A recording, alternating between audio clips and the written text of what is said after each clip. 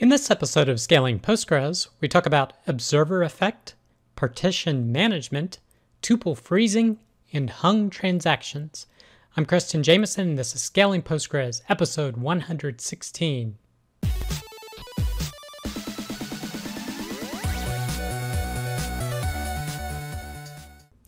All right. I hope you, your family, and coworkers continue to do well in these unusual times. Our first piece of content is Explain Analyze May Be Lying to You. And this is from ongres.com. And they're talking about something that in physics is called the observer effect, meaning that the process of observing something may actually alter the actual outcome you're trying to observe. And specifically, they're talking about Explain Analyze. And they go over an example here where they're use generate series to populate two different tables, and they're explain analyzing the sum from these two tables, and using PSQL timing or pgstat statements to look at the queries and comparing them to what explain analyze is reporting.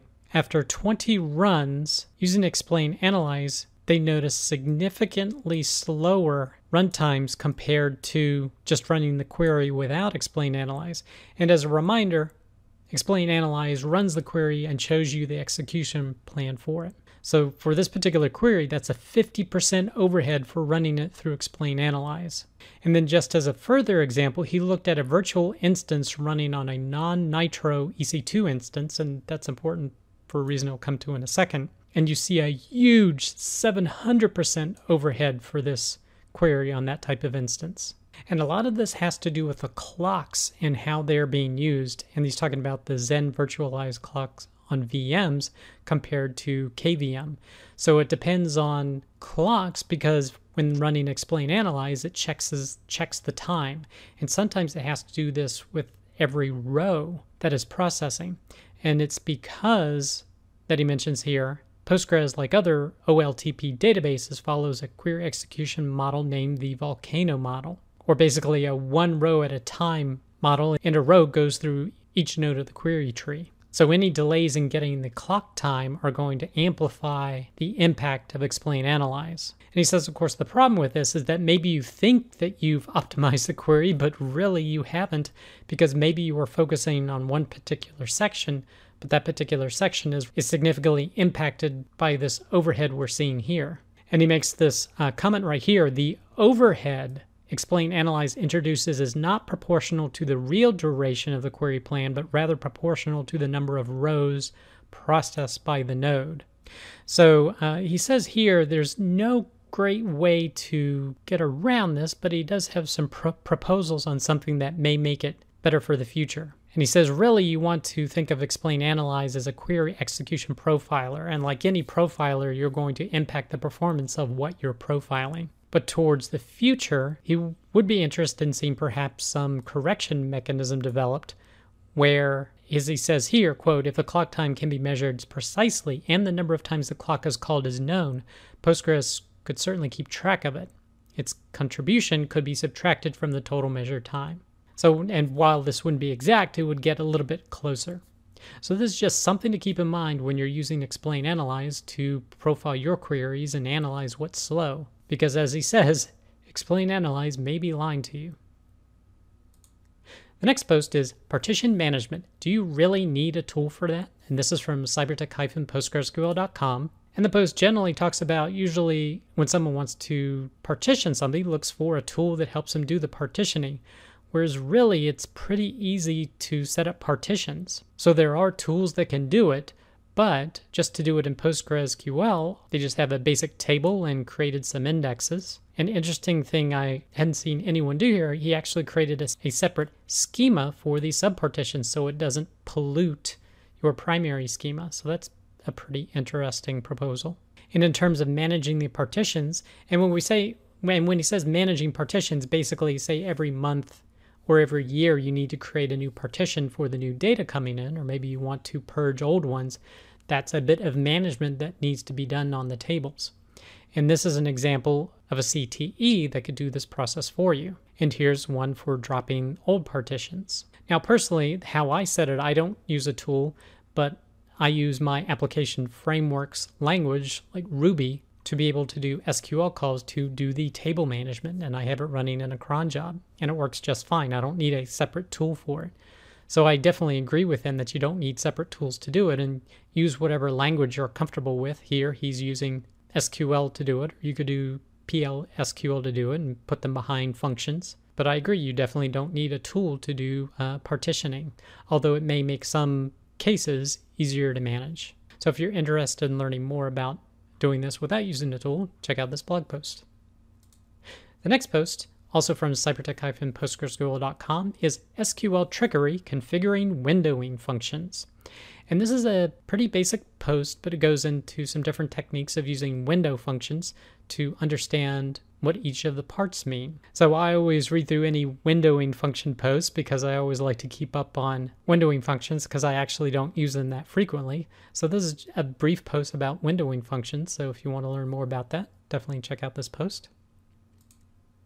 The next piece of content is actually a webinar, and it's called Webinar, Tuple Freezing and Transaction Wraparound Through Pictures Follow-Up.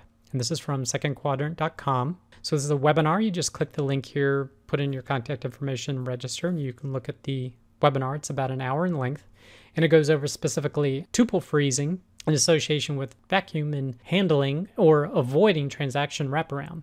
And they do have a number of videos that were produced as well as pictures that describe how this works in Postgres. So if you want to get more education about that particular part of Postgres, definitely check out this webinar. The next piece of content is Don't Leave Me Hanging, another type of transaction to monitor. And this is from Richard Yen at richyen.com. And he's talking about transactions that can get hung up are, of course, the idle in transaction states. And there's actually an idle in transaction session timeout you can set to hopefully avoid too many of these. However, something you also need to be aware of is prepared transactions. So this is essentially a two-phase commit. Now, I'll say first that most application developers should not be using this feature. It's a very, very specific feature when you're having multiple databases and you want to do a cross-server commit of a piece of data. So this should be a pretty rare use case. But if you are using them, you do need to be aware of having orphan transactions that could be hanging around that could cause problems with your database, prevent vacuum from running, causing your transaction IDs to run out. Basically, a lot of issues. So if you use this feature or are considering it, definitely check out this blog post. The next post is a multi-node elastic petabyte scale time series database on Postgres for free, and more ways we are investing in our community. This is from the timescale.com blog, and basically their multi-node timescale DB is being released for free. So you get all of those features, being able to run timescale DB, a timescale extension for Postgres, running across multiple nodes, and it will be available for free. Of course, you can also get it on a cloud platform, of course, but it looks like the license for it would be an open source variant of sorts. Now, this post is more of a high-level marketing perspective of communicating it and the benefits, clients that are using it, etc. But if you're interested in Timescale DB, maybe you want to check out this particular post on them to see what they're working on. The next post, Wall, LSN, and File Names. This is from Luca Ferrari at fluca1978.github.io. And he's talking about in the wall files, there are log sequence numbers that identify what's being recorded in the wall. And that if you know the LSN or the log sequence number, you can actually identify the file that it refers to. Now you can use the command bgcurrent wall LSN to get what the current sequence number is as well as the file it refers to. But he goes over the process of explaining how you can break down this LSN to be able to identify the file. Like the first part is the timeline. The middle part refers to this first character, and then the last part refers to these two characters. And then this is the identifier within the file. So if you want to learn more about LSNs and how they work with wall files, check out this blog post from Luca Ferrari.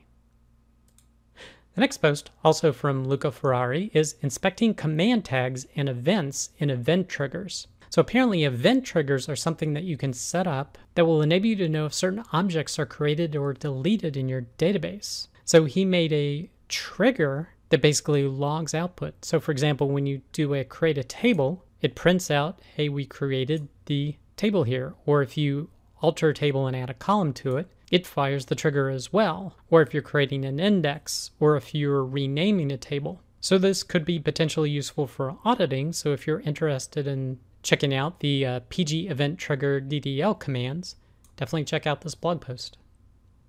The next post is upgrading Postgres and lessons learned. And this is from the Mode Engineering blog on medium.com. And they're talking about how they wanted to upgrade from Postgres 9.4 to 10 or higher, ultimately 11.5, and the process they went to. Now, originally they wanted to use Bucardo to do it because they wanted to try to avoid downtime, basically do a logical upgrade of sorts. They couldn't use logical replication because that's not available in 9.4, but they wanted to do it in the same kind of fashion, and how Bucardo does it is through triggers on different tables to pass over the data. But they had problems with locking scenarios with their application, and ultimately they had to abort from using that. What they ended up doing is actually taking several hours of downtime to do the upgrade that's offered by AWS RDS, because they had their database in RDS. Now what's interesting, and they mentioned they had talked to some Postgres consultants, that they didn't mention using PG upgrade, because usually with PG upgrade you have on the order of minutes of downtime as opposed to several hours. But usually using PG upgrade with hard links is the route I like to go when doing a Postgres upgrade to minimize the amount of downtime. But if you want to learn more about some of their experience and the issues they encountered, definitely check out this blog post. The next piece of content is partitioning with PostgreSQL version 11. This is a series of 2 blog posts that talks about partitioning, what it is, how it works, the different types that are available in 11. And the second one talks about doing partitions of partitions, so a multi-tier partitioning scheme, as well as attaching and detaching partitions. So if you want to learn more about partitioning, check out these 2 posts on medium.com. The next piece of content is the PostgreSQL Person of the Week is Paul Ramsey. So if you want to learn more about Paul and his contributions and work with Postgres, definitely check out this blog post. The next post is Spatial Constraints with PostGIS, Part 1. This is from crunchydata.com. They're talking about using constraints. These are, say, check constraints or not null constraints or unique constraints as it applies to PostGIS and the data that it stores. So if you want to learn more about that, check out this post. The next article is MongoDB Logical Decoding Plugin, first community release on GitHub. So if you're interested in using logical decoding with MongoDB, check out this post from hygo.ca. And the last post is actually an announcement of a series of releases for a new connection pooler called PGAGROAL.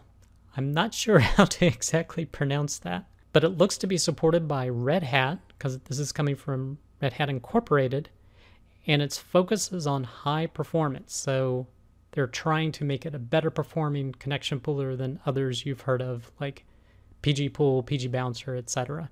So if you're looking to get more performance, maybe you want to check out this new connection pooler for Postgres. That does it for this episode of Scaling Postgres. You can get links to all the content mentioned in the show notes. Be sure to head over to scalingpostgres.com, where you can sign up to receive weekly notifications of each episode. Or you could subscribe via YouTube or iTunes. Thanks.